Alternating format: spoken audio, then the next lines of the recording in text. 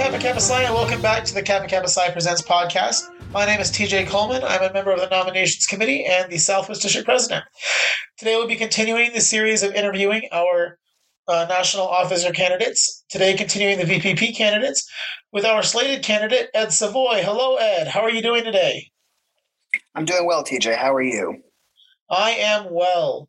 So, Ed, tell us a little bit about yourself, some of your personal and professional life experiences.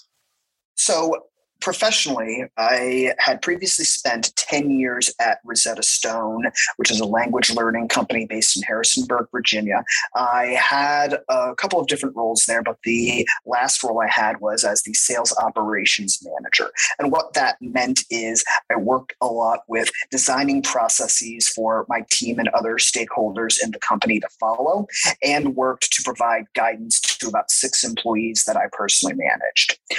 Today, because I left that job in March to work for a tech startup called Shogun, which is a e-commerce company.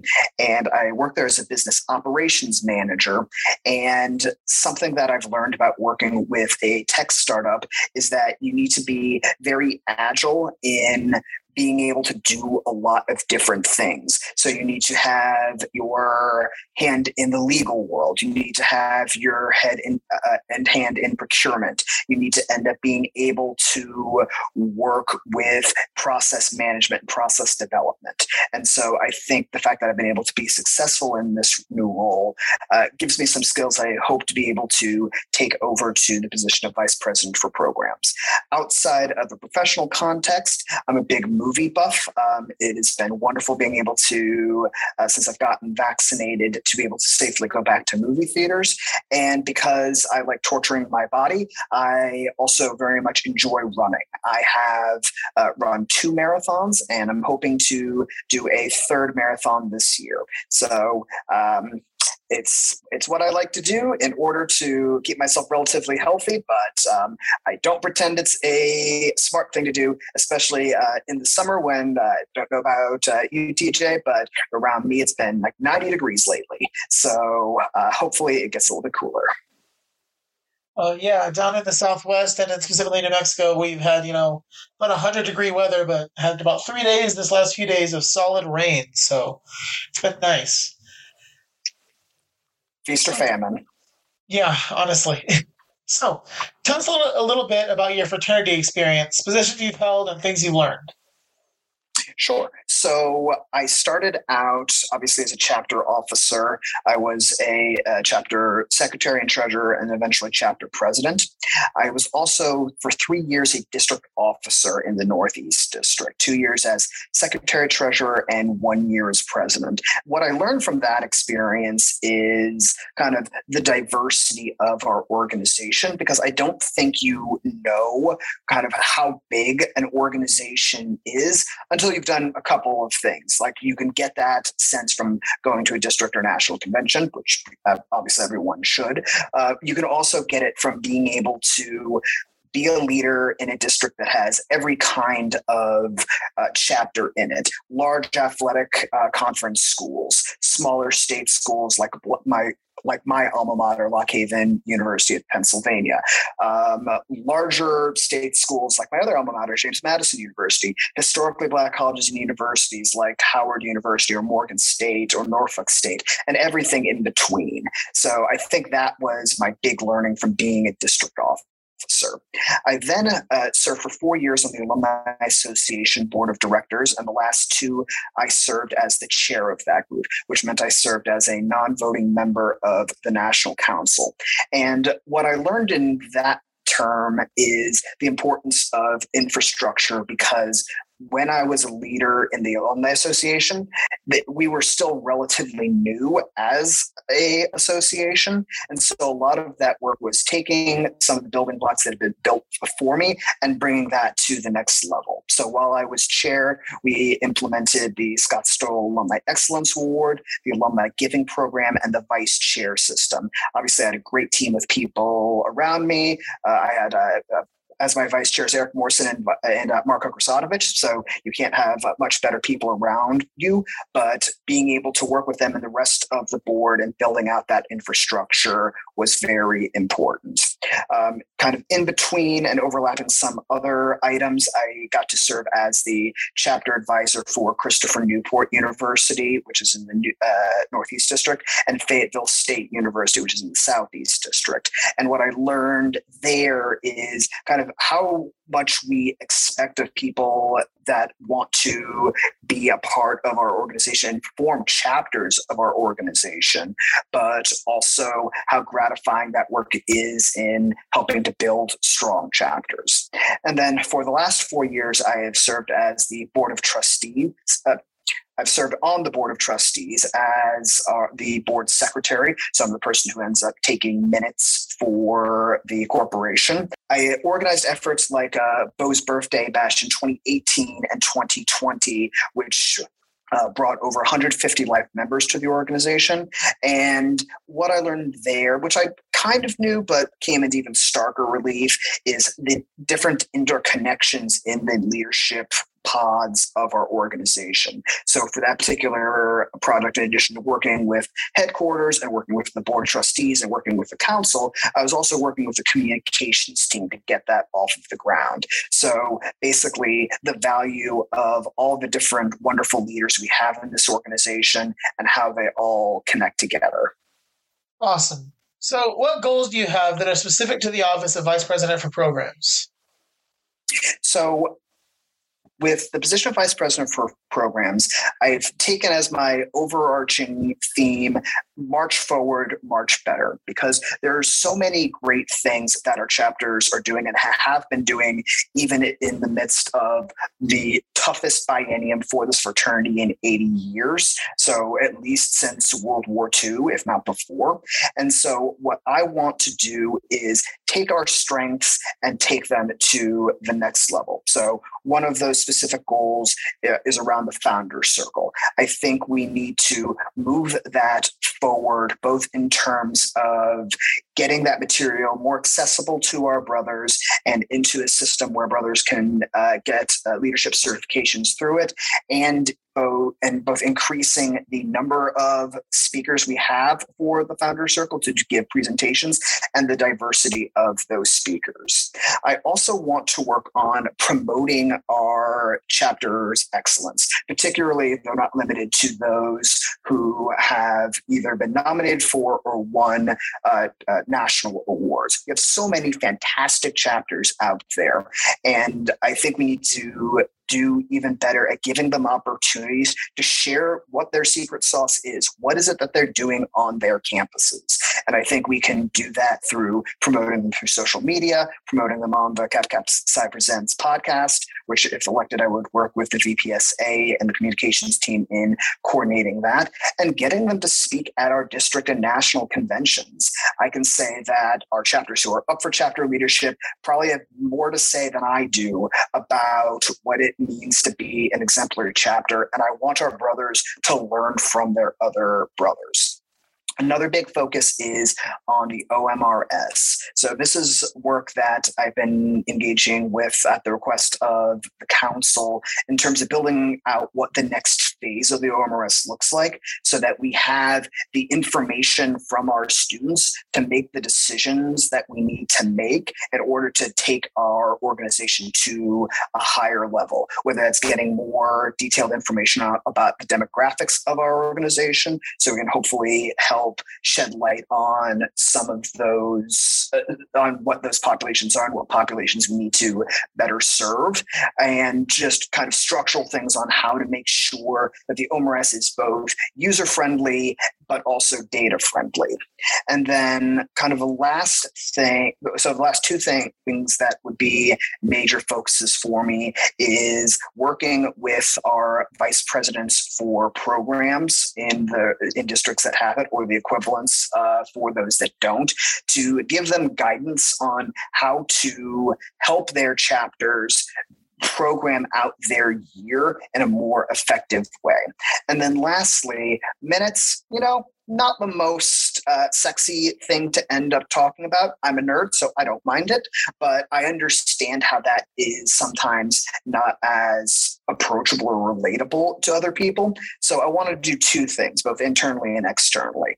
Internally, I want to kind of utilize the role as the person who kind of has to pay attention during meetings. Everybody on the council pays attention, but the one who has to kind of suss out from what people are saying, what the action items are and what the themes are, and help President-elect Lee drive those actions that we've agreed on in those meetings through using those minutes. So that's inside. Outside, I want to work with the VPSA to use our minutes to tell a story, because I can give you a 50-page document on what has happened in meetings, and that would tell you a lot, but it would require you to have context that may or may not be in those minutes. So I want to make sure that we are presenting a story of what the council is doing and what direction it is that we're taking the fraternity in. Fantastic. Thank you.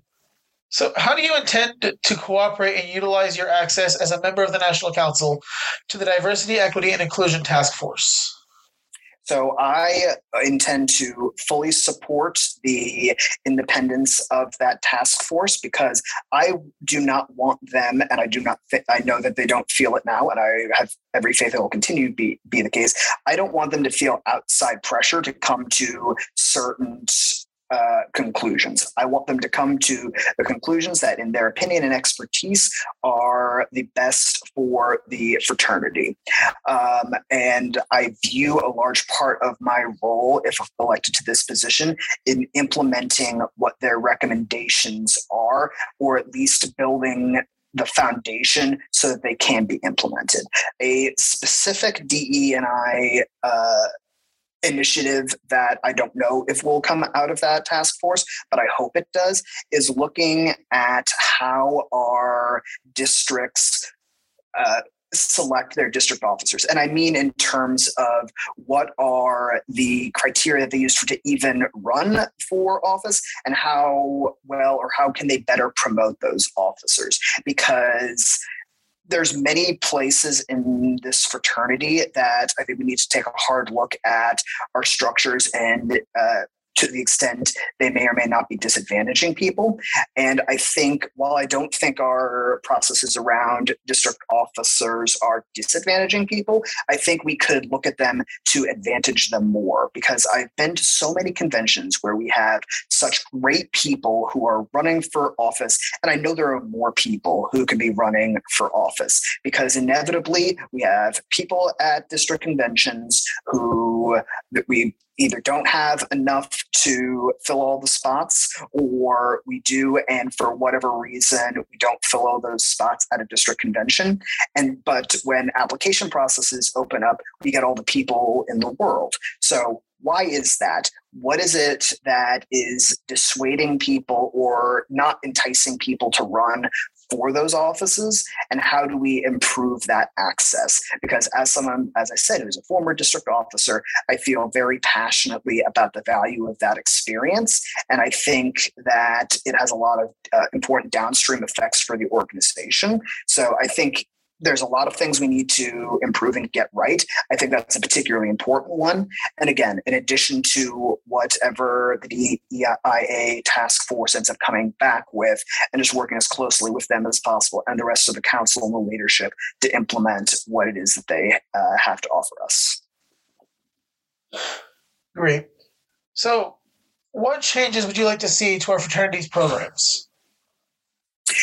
So the way I think of it, it's not so much changes in terms of the programs and more changes in terms of what it is that we emphasize. So I don't want to change the founder circle. I want to make sure that we put forward the foundation, or continue putting forward the foundation to build out that program.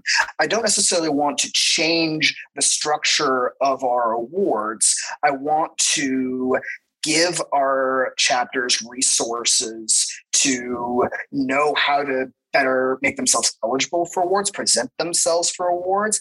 And once they are in those positions where they have been nominated or won those awards, I want to make sure that they have the opportunity to tell their story. I don't necessarily want to change our individual awards, but I want to make sure that we're making them even more visible. I'll give an example on that one. J. Lee Burke Student Achievement Award. I'm a past recipient of that award. I think very highly of a lot of the people, not a lot, I feel very highly of all the people who've won that award. But we see a lot of times that that is an award that goes to district officers. I got it as a district officer myself.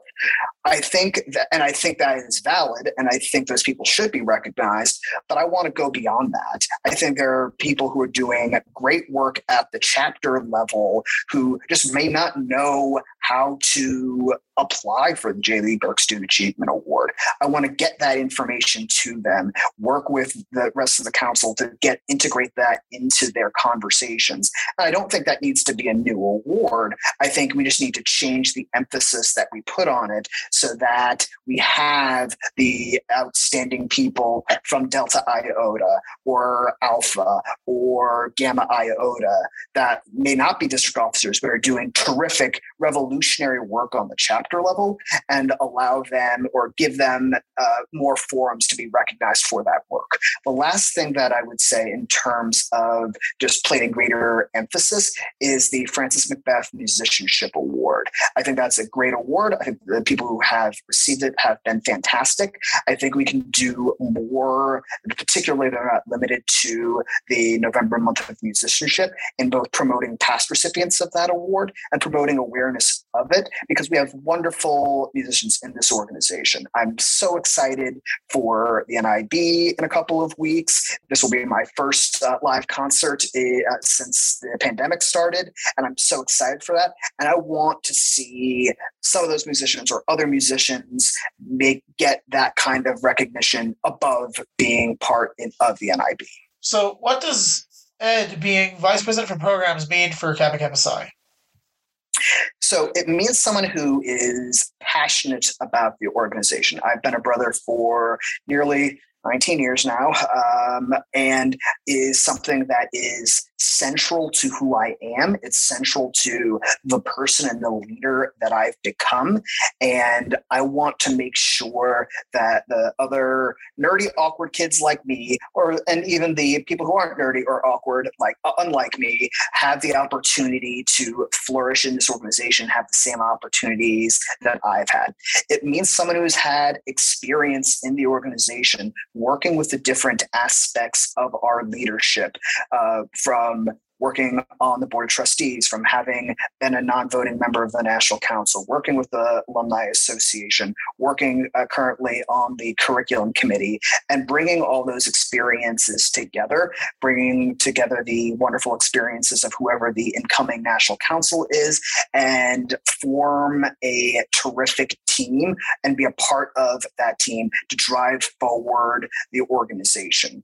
And it means someone who listens, and listens with humility, because those are two things that are so very important to me, because I know that there are very many things that I do not know, and I have enough humility to realize that I need to listen to the people who do know what they're talking about there. And sometimes that is very technical issues. If you have a legal question, I don't have a law degree, so I can't answer those questions as well as I might. So I need to listen to those. If it's talking about people who have experiences in minority groups in America, I can't speak to that. I'm a white, cis, heterosexual man. I don't have those experiences. And while I can empathize with it, I can't have those experiences. So it is incumbent on me to listen to the people who are having those experiences, who feel that they don't have the same seat at the table that I do, and get them that seat at the table. Listen to what it is they're saying, and have the humility to know what it is that you don't know, while having pride in the things that you do know, and being able to work forward on those aspects in collaboration with others. Fantastic. So if you were asked to report on the state of Kappa Kappa Psi and our fraternities programs today, what would you say? I I'd say that we have, throughout my time as a brother, done a great job of building out our programs to an even greater extent. To give one example, the AEA scholarship has improved so much since my time as an active. We have improved the amount of we have increased the amount of awards that we have, such as the Macbeth Musicianship Award, which came about while I sat on the National Council. I didn't have anything to do with that award, but that just to give a sense for how relatively new in the life of the organization it is. So I think that there's been great work putting together our awards and our programs as a whole.